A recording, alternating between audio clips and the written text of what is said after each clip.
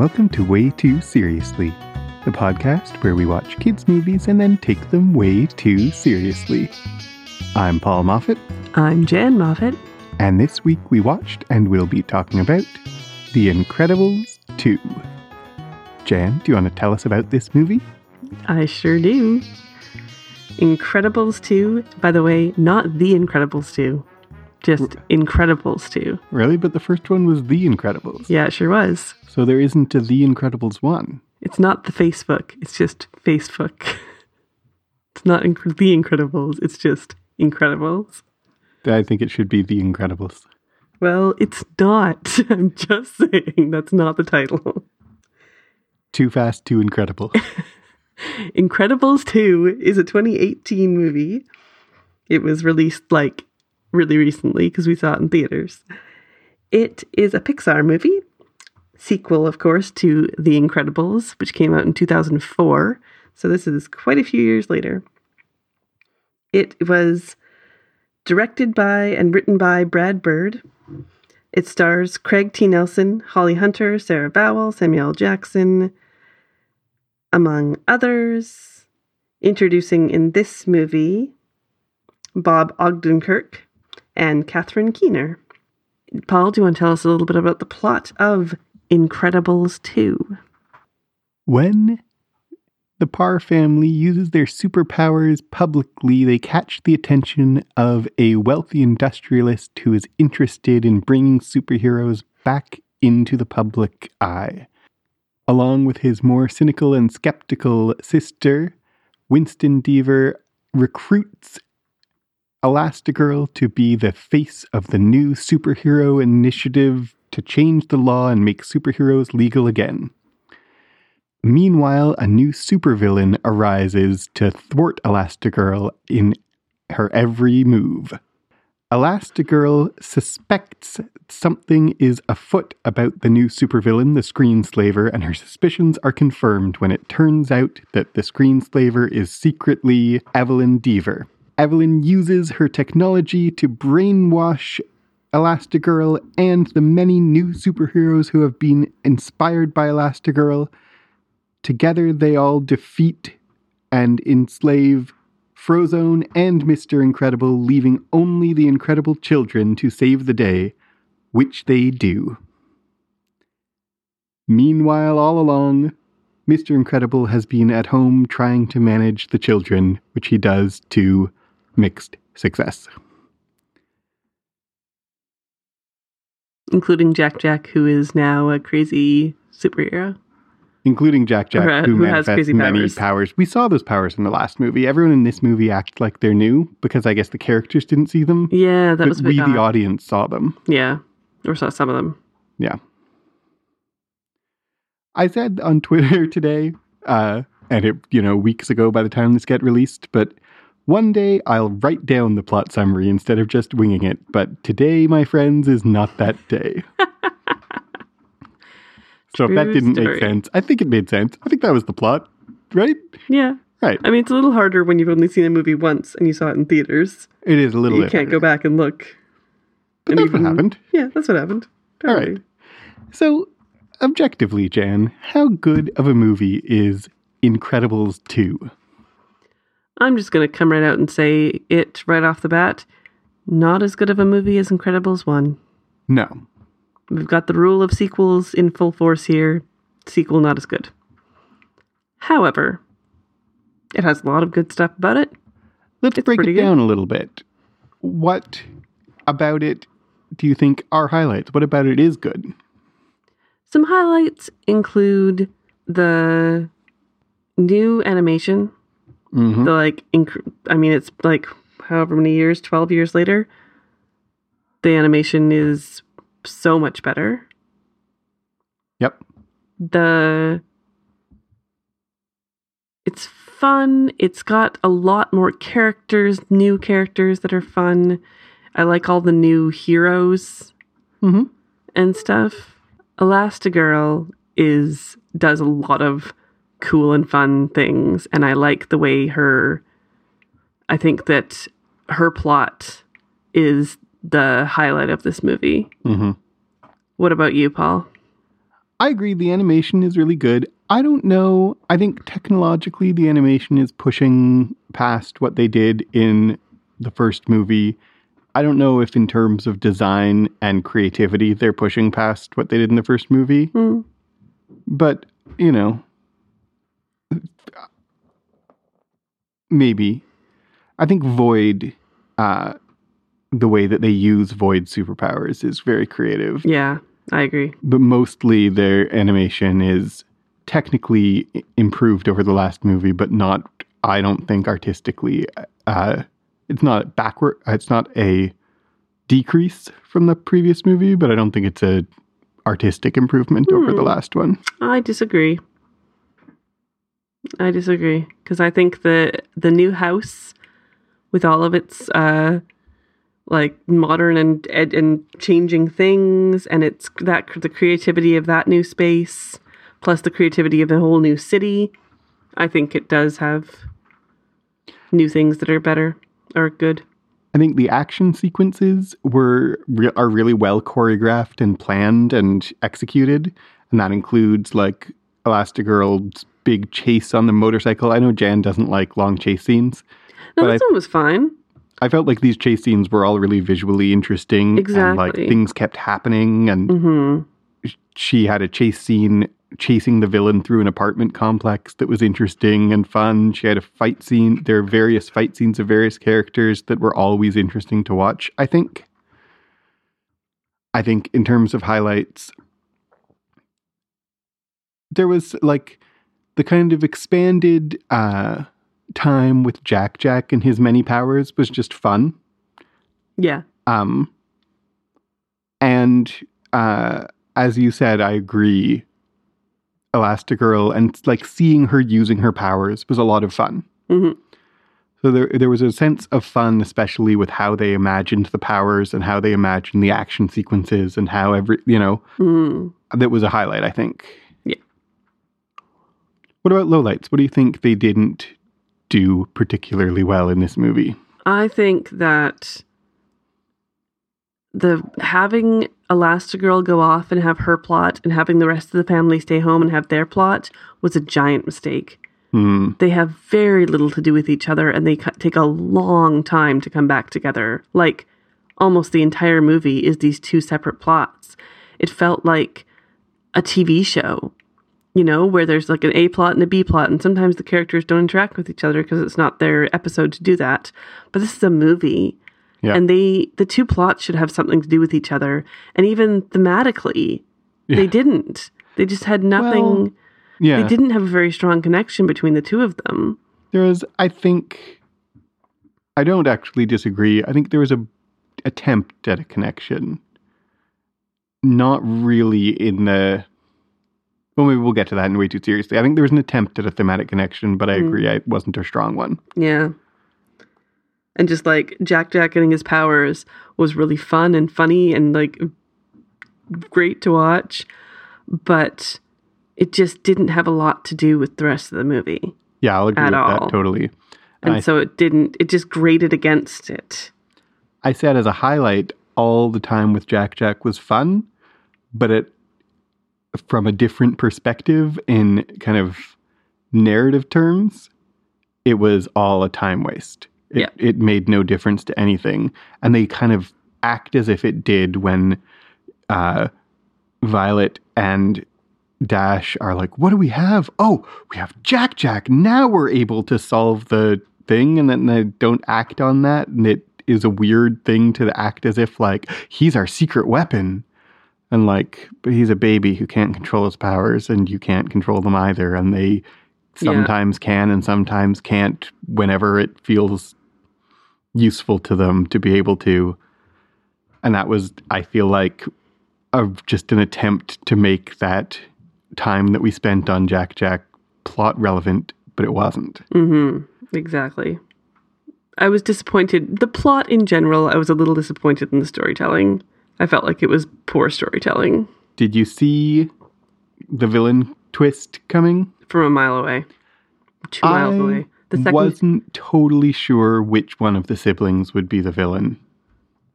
There was 2 reasons why I immediately thought it was her. One was she was very shadowy, Yeah. which maybe I guess could have been a red herring. Yeah. But I think in a better movie it would have been.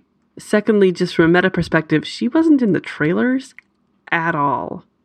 She is zero amount in the trailers, and that made me think like, well, that's interesting. Why wouldn't they put her in the trailers? Because they don't want to give any sort of hint that she might be the villain, which means she's the villain. Right. That makes a lot of sense. But that's not within the movie. That was just extra information. I feel like in a better movie, he would have been the villain, and in an even better movie, neither of them would have been the villain. Yeah, I felt like the villain... My dream for the villain would have been Mirage coming back from the first movie. Yeah, that would have been good. And I don't know if that would have been good or not, but that was my hope. It would have been better than this. Like, we skipped past highlights, and I forgot, like, I think Bob Odenkirk is doing a great job in this movie. Yeah. In terms of voice acting, I think all the returning cast are doing as good as they did, close to as good as they did in the first movie. Mm-hmm. Basically, I think the returning cast are doing good. The new Dash is as good as the old Dash. Yeah, I don't does a good job of distinguish their quality. Mm-hmm. I thought Bob Odenkirk was great. Didn't have a lot to do, really. Mm-hmm. They didn't demand very much of him, but what they did, he did well. Yeah. But these two siblings, like, it was like an attempt at some social commentary that didn't really land, I think, and kind of tanked some of the storytelling. Yeah. Yeah, like she likes inventing technology, but she hates technology. Yeah. What? And his only motivation for superheroes is like, it's just odd. It's just, I wish there had been different characters in their place.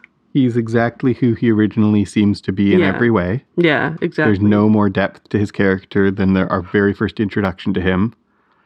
And her big heel turn is not really motivated, but it's very telegraphed. Yep. Yeah. So aside from objectively, how much did you enjoy this movie? I kind of think I enjoyed it more than I think it's good. Yeah. I had a lot of fun at this movie.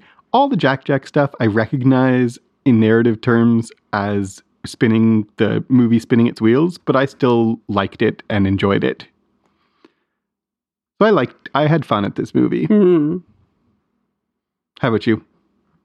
I agree. I had a lot of fun at this movie too. It was good. There was a lot of funny moments that were surprisingly funny. I liked a lot of what Elastigirl did. Like, just even physically, when she's fighting crime, was fun.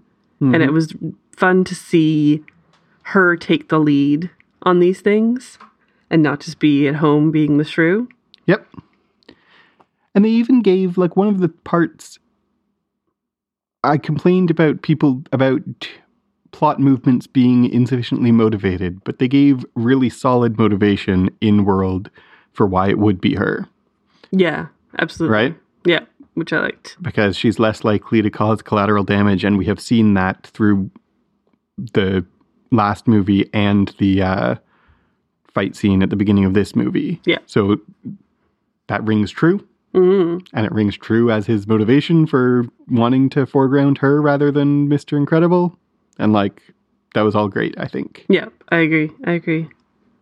I liked all the Violet parts.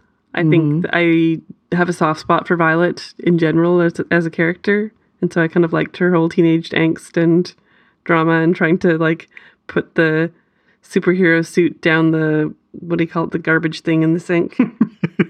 Like, and it not getting destroyed at all because it's really well made. That was really fun. There was just a moment where Elastigirl gets her new suit and it's made by whoever. And at that moment, I'm like, oh, Edna's going to be mad. And sure enough, Edna was totally mad about it. And I'm like, yeah, I called that. Because, of course, Edna makes the super suits. Like, come on. I like, if we're talking about moments that really made us laugh or that we really enjoyed, when Violet squirts water out her nose. Yeah. That's a great moment, too. That was really funny. Yeah. And the moment when Bob puts Jack to bed and then puts a table on top of his crib and stacks some books on top of the table. Yeah. Was also really funny, I thought. Yeah, so there was quite a lot that I had a lot of fun with and really enjoyed. Mm-hmm. I agree. Yep. So should we get into the way too seriously portion of our show? Let's do that. Where do you want to start? Well, one of the things I noticed in the trailers that I was really worried about was they really sold the movie in the trailers as like a Mr. Mom. What if Mr. Incredible had to stay home with the kids? And I didn't like that in the trailers at all. Mm-hmm. So I came into this movie anxious about that. Yeah. How do you think the actual movie did with that? Slightly better than the trailer. He wasn't quite as bumbling as the trailer made him out to be. No. But it's still the conversation that they have before he goes off, before Elastigirl goes off to be a hero, of like, are you sure you can stay home with the kids? Are you sure you can take care of the, like, has he just like never taken care of his own kids? Violet's like 15. Yep. He has taken care of children before. Or if he hasn't, yuck. That's horrible. And I hate this like emotional labor that like, well, I have a love-hate relationship with it because I think that it's true to life that a mother can feels guilty about leaving her kids and feels like she has to keep in touch and find the shoes under the bed and whatever. But it also just like, it made Mr. Incredible feel like such a jerk. It made him unlikable to me. The way he was so bitter towards her for going to work. So bitter towards her for being a hero. When she was a hero when he met her. Yep. He knew she was a hero. Yep. This was their whole relationship. How dare he then be like a giant man baby saying, oh, you get to go off and I have to stay at home. Like, oh, it really made me dislike him. And his kind of victory in the end of learning how to take care of his kids a bit better was good and kind of helped with that. But I still just, the beginning of that really irked me. See, I feel like the movie did quite a bit better than I was worried it would, while not still having things that bothered me. Mm-hmm. One of the problems from my perspective is that Mr. Incredible was pretty inconsistently written. Mm-hmm. And so there were moments when he, like all the characters were inconsistently written, frankly. His whole, like, resenting her for being appreciated, was really a bad look. Mm-hmm. There was an aspect through the Mr. Incredible's adventures at home that was like, parenting is hard. Yeah. That I actually kind of appreciated. Yeah. And there was also textually moments of him like, you're going to call, like muttering to himself, like, you're going to call mom, like I'm some second-class parent. I'm right here. I can help you. Yeah. That felt, that I appreciated also. Yeah, that's true. That his kids are like, I'm going to call mom instead. And he isn't saying, call mom, I can't do it. He's not the one calling her saying, honey, I can't find the shoes. Where are they? Yeah, that's a good point. Dash is, and he's saying, no, don't call your mom. She's at work. I'm right here. So I feel like he's being a better parent than he is being a husband. Yes. I feel like as a parent, he's overwhelmed at first, and then he rises to the occasion, right? Mostly. And there's a big difference. When I saw the trailers, I was annoyed, but there's a big difference between mom is going to work 9 to 5 and coming home every night, and mom is going on a work trip and is gone for a week, is gone for 2 weeks. It's much harder doing that by yourself, no matter how much experience you have parenting your children. And they give when you're used to a spouse being there, then that's exactly what that's how you feel when your spouse goes away, is you're like, oh, I have to be a single parent. I'm not used to this.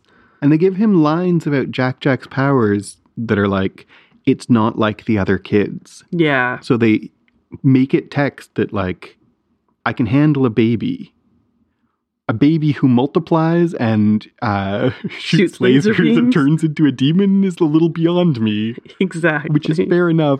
And I'm alone. And like, they made it text that like, I don't think that the text is telling us that this is the only time he's been with his kids. I think the text is telling us that he's overwhelmed by the specifics of the situation and dealing with it alone. And that's fair enough.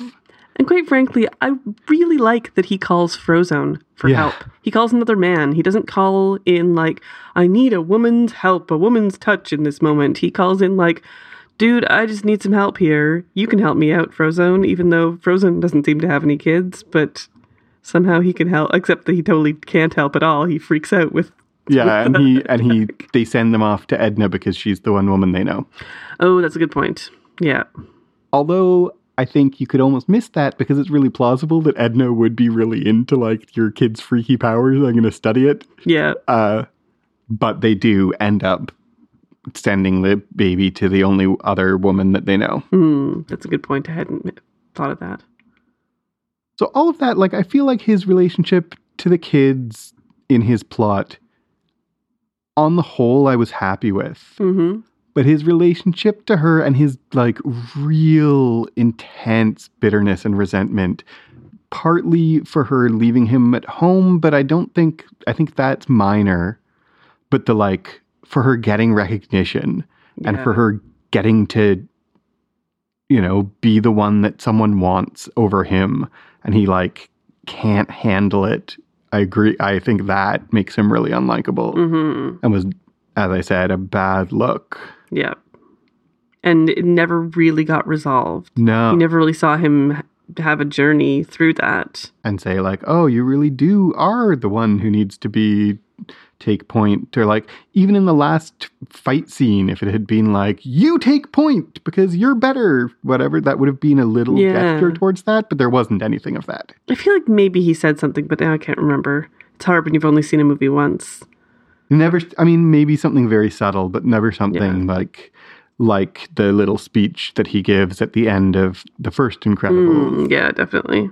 There wasn't anything similar to that. And their relationship in general, they like had a bickering scene over the kitchen table that was an attempt to recreate the bickering scene in Incredibles 1, and it wasn't as good because it wasn't as motivated because the characters didn't really have strong personal investment. It was a philosophical argument instead of a personal one. Yeah, exactly. The first one, they were arguing about their kids and it had a meaning that was ideological behind it. And the second time, they were just arguing about the ideology. Yeah, exactly. So it wasn't as good. This movie passed the Bechdel test. It did. Several times. Yeah. It really did. I noticed that she had a conversation with the female ambassador. She had a conversation with, Elastigirl had conversations with, what's her name? The other superhero woman? Void. Void. And, that was just about themselves. And with the villain who's female. A lot of those conversations did revolve around her brother, but... Not all of them. Not all of them. Exactly. I feel like even their first conversation that her brother kind of came up, but I don't think it's fair or accurate to say that it was about her brother. Yeah. It was about herself, and her brother was like a contrast who came up every once in a while. Yeah, I agree. And maybe that, like, yeah. So I feel like in terms of representation of gender and gender equality on screen, this movie did really well, I think. Yeah, I think so too. I wonder if she was added, the sister. I wonder if it was originally going to be him who was the bad guy. And they added her. I guess we talked about whether you're surprised or not. I was a little surprised that it wasn't both of them. I thought this was their plot to get to get her recognized, that they just they invented a villain. Yeah. Me too. Like, and that was why it made way more sense for him to invented the villain. He wants to bring superheroes back to the limelight, and she doesn't. But she invented the villain to give Elastigirl crises to solve, which brought her to the limelight. Yeah, but I guess the end game was to put everyone on a ship together. I guess. With her end game, I guess. So that she could kill them all. Is also pretty in-world. Like, anyone who's not a moron. Oh, there's a villain who can hypnotize people. Oh, all the heroes suddenly are acting uncharacteristically villainous. Yeah, absolutely. You don't have to be a genius in-world to figure out that looks like you didn't actually catch the screenslaver, and maybe that doesn't give me lots of confidence in superheroes, but I'm not persuaded that you are villains after all. You know, it just her plan didn't make sense, and the screenslaver made way more sense if it was a tool to draw publicity to superheroes, to create an artificial crisis they could solve so that everyone could praise them. Yeah. But they didn't want to do that because that would mean that superheroes weren't actually necessary. Yeah, exactly. Right? Yeah. So the whole conflict is just poorly thought out. Mm-hmm. Which brings us to, okay, maybe we should touch on a couple of the other things we usually talk about in a movie. Like, how's this movie doing in terms of race and representations of race? Still not great. Yep. I mean, you got Frozone. Yep. You have Honey off screen again saying some random line about her dinner. Yep. Which is funny, and I mean, maybe this time was slightly better, but I don't know. It's also lazy. It's the exact same joke. Really? You have him going to get his super suit, and his wife is like, no. And really? That's just come on. Yep. I guess it's a callback, but I felt like it was lazy writing. I agree. I didn't like that joke in the first movie, and everyone else thinks it's funny, and I never thought it was funny. Well, I'm not even offended by it. We had a whole rant about it on Way Too Seriously. I am a little offended by it, but not because I'm offended by it. I just never thought it was particularly funny, and I still don't. Yeah. The second time, I think it's less funny. But yeah, Frozone is the one representation of people of color in this universe, right? Mm-hmm. Yeah, exactly. The ambassador was played by Isabella Rossellini, and she was Latina. Isabella Rossellini isn't Latina; she's Italian. Okay, sorry. And in terms of how is this movie for heteronormativity? Well, that's an interesting question. I mean, it's quite heteronormative, but I felt and maybe I'm off base, talk to me if I am, the relationship between Elastigirl, Helen, and this new villain, Evelyn Deaver. Evelyn Deaver was kind of coded gay. I think a little bit, yeah. I mean, it's not like it's really out there or anything, but just the way she dressed, the way she acted, the way she kind of flirted with Helen felt like part of her reason for specifically targeting Helen was for crush reasons. But maybe that's a little bit bananas. I don't know. What do you think? I can see it. But that's only headcanon. That's just making it up. So in terms of actual representation, 0. Yeah. It is very heteronormative. Yeah. I think, like, even if we read her, yes, I'll read it as gay as possible. She's still, like, as far as we know, closeted and never acts on anything. Yeah, so, like, that's not much to be happy with. Yeah. And they're like,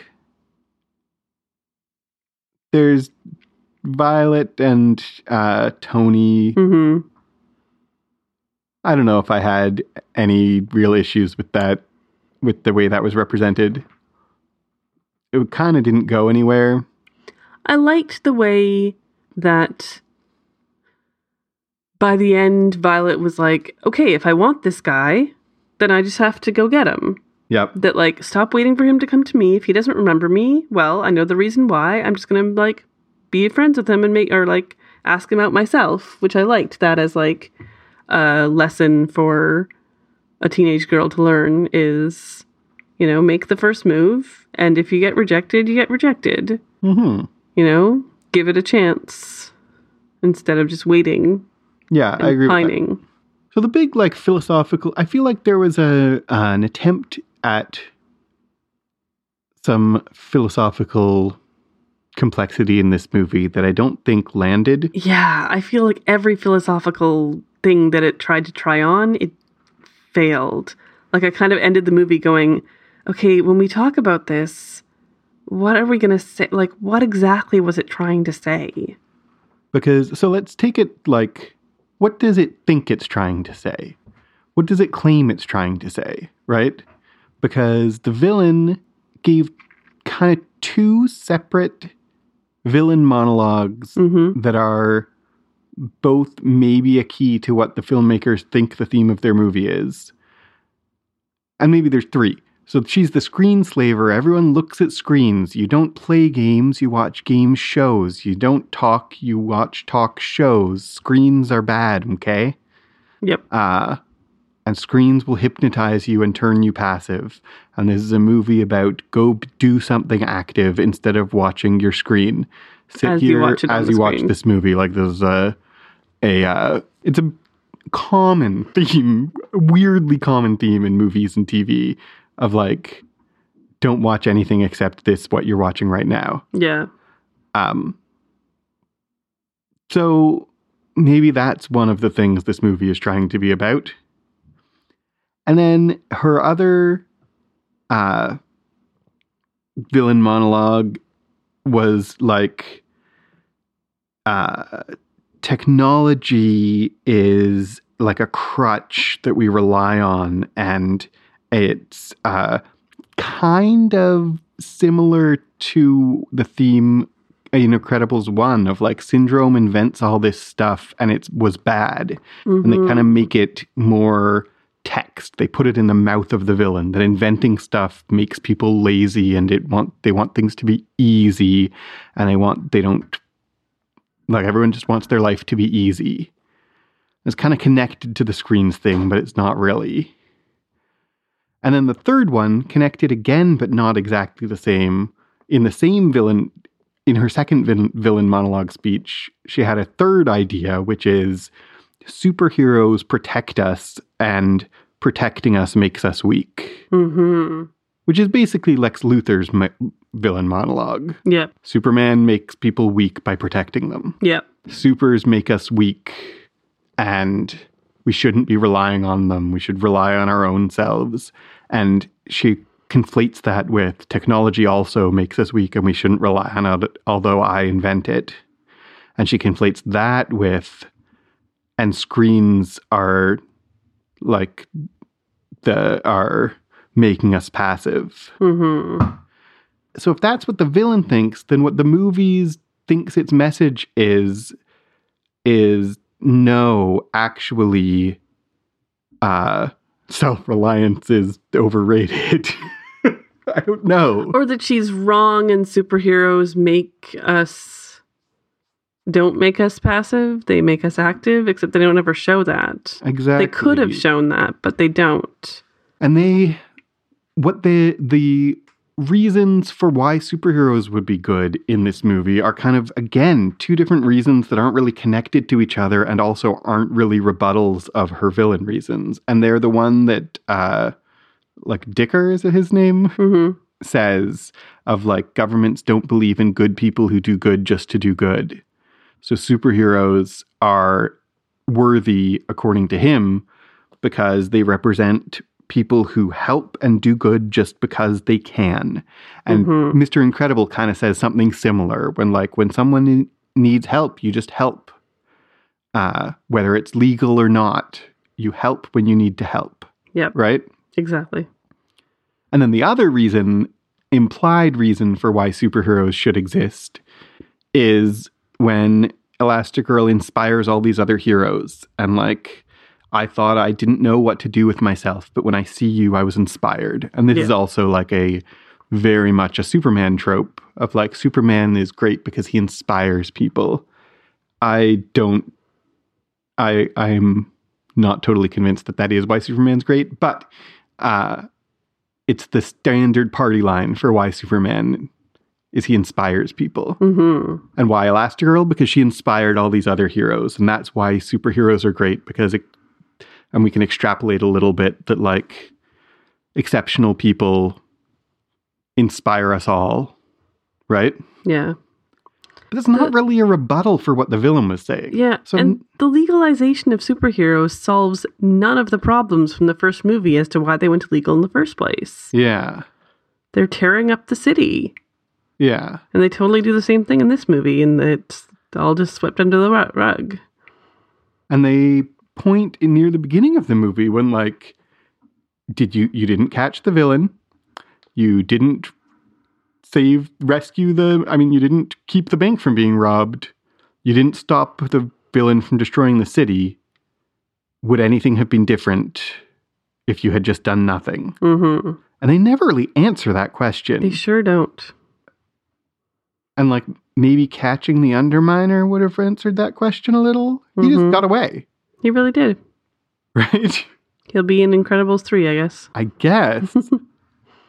And that's the only thing that will, not in terms of seriously, but in terms of comedy, the only thing that will mildly save that, you better be back soon off screen joke is if it's a 3-beat. And in the third movie, they subvert it. Mm-hmm.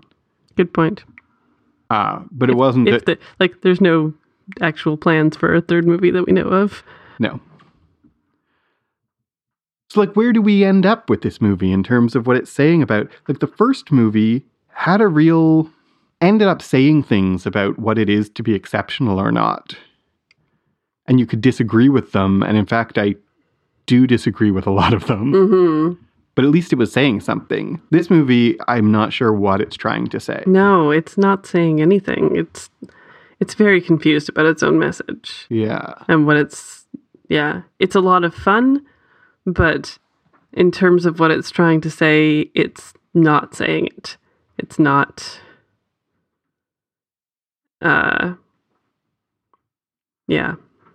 nothing is, there's no depth to this. Yeah. And no insight into, like, nothing is a metaphor. No. Don't try to think that this is any kind of metaphor, because it's not. It's just a superhero romp that has no metaphor. Well, the metaphor is it, like screens are bad and action is good. I guess. The most coherent metaphor in the movie is watching screens will make you a brain dead zombie, so go out and do something active. I guess. I just don't think that's a metaphor that Disney actually wants people to take away from this movie. It's exactly always the thing. Right. And it's not, and it's it's disingenuous. It's disingenuous, and it's eat your vegetables and floss your teeth. Yeah. Like, okay, sure. Watch screens less. Sure, okay. Mm-hmm. I'm not going to argue against you on that. you know, exactly. Who's the opposition in this argument? Yeah. So in the end, is it good? Is it seriously good? Oh. I think it's medium good in terms of goodness. Like, it's pretty good. Yeah, we complained quite a lot, but I think that despite all our complaints, it's a lot closer to good than to bad. Yeah. I'm comfortable with medium good. Mm-hmm. How about seriously? I really actually think that what it's doing with Mr. Incredible as a parent is more on the good side than the bad side. I guess. And the representations of gender are more on the good side than the bad side. They did change some things in this movie that I like, and so maybe it is good. But But the like extreme shallowness of it maybe isn't a serious thing, something we usually bring into seriously. it also, like, Pixar continues to have a race problem. Yeah. We talked about this in many of our other movies. Coco was the exception. Yeah. But there is a very white world. And I mean, they maybe subverted that, had a little bit of that with their superheroes from all over the world, and they're all signing this thing together, and that was kind of cool. I would have to watch the movie again, because what was the skin tone of those people? They all seemed white in my memory. They were from various places, but from various European countries. Various European countries, it seems like. Anyway. And the line, okay, to interrupt and come back to some serious discussion just for one split second. We have delegates from 100 of the top countries, he said. The top countries? Yeah. Like the ones that are in the top of the world? The ones that are the highest... The ones at the highest elevation? The good ones that we care about. Oh. And then, who are those ambassadors? They're mostly light-skinned, because the good countries are the countries where the people are white. I'd have to watch it again. There may have been ambassadors of color. I don't think so. There were definitely Asian ambassadors. Okay. I would not say there were any African. Okay. But I'd have to watch it again. Those are not top countries. Ugh, you're totally right. That's gross. Does that push it down? I had almost forgotten that line. I think including the phrase "the top countries" is enough to make me want to call it seriously bad. I don't think it's seriously bad, but I don't think it's That's quite... a seriously bad phrase. Yeah. I think we can call it seriously good, but not good. I think it's medium and seriously good. Medium good, we agreed on? Yeah. Is it seriously medium good? Seriously medium good, yeah. Both medium good and seriously medium good? It's almost. On both sides, it's almost good, but doesn't quite. It misses the mark. I think it's a little more seriously good than good. Mm. Honestly. Because of the way that the plot just doesn't hold together properly. Yeah, I agree. Well, having said all that, I really liked it and would watch it again. Yes, absolutely. Yeah. And I would kind of like there to be a third one now. Yeah. I would like the kids to age. Yeah. Quite a bit. Like, I think if they have a third one, I'd like the kids to be like 5 years older, 6 years older. I'd be interested in seeing what Jack is like as a 6-year-old. Exactly. Oh, man. I'd like to see Dash as a teenager and Violet as a young adult, and how she deals with her family being a family of superheroes, but also going off to college. This is so the wrong place to say this, but I didn't really like Dash in this movie. I said I liked the performance. I thought he did what they asked him to do really well, but as a character written, like, his primary characteristic is lack of impulse control because he's a speedster. Yeah, agree. I'm like, that's all both cliche and also makes me kind of want to smack him. I don't advocate child abuse, but fictional characters, though. Fictional child abuse. No. All right. Well, if you want to tell us which character you would smack, you can do that. How do you do that, Paul? You can tweet us at WTScast. You can email us waytooseriouslycast@gmail.com. You can find us elsewhere on the web through the links in the show notes. And if you like this show, please do support it on Patreon. I've been Paul Moffat. I've been Jan Moffat. And stay incredible. Stay super. Stay super, brah. Shout out to cameo of Aquaman on Smallville. Good times.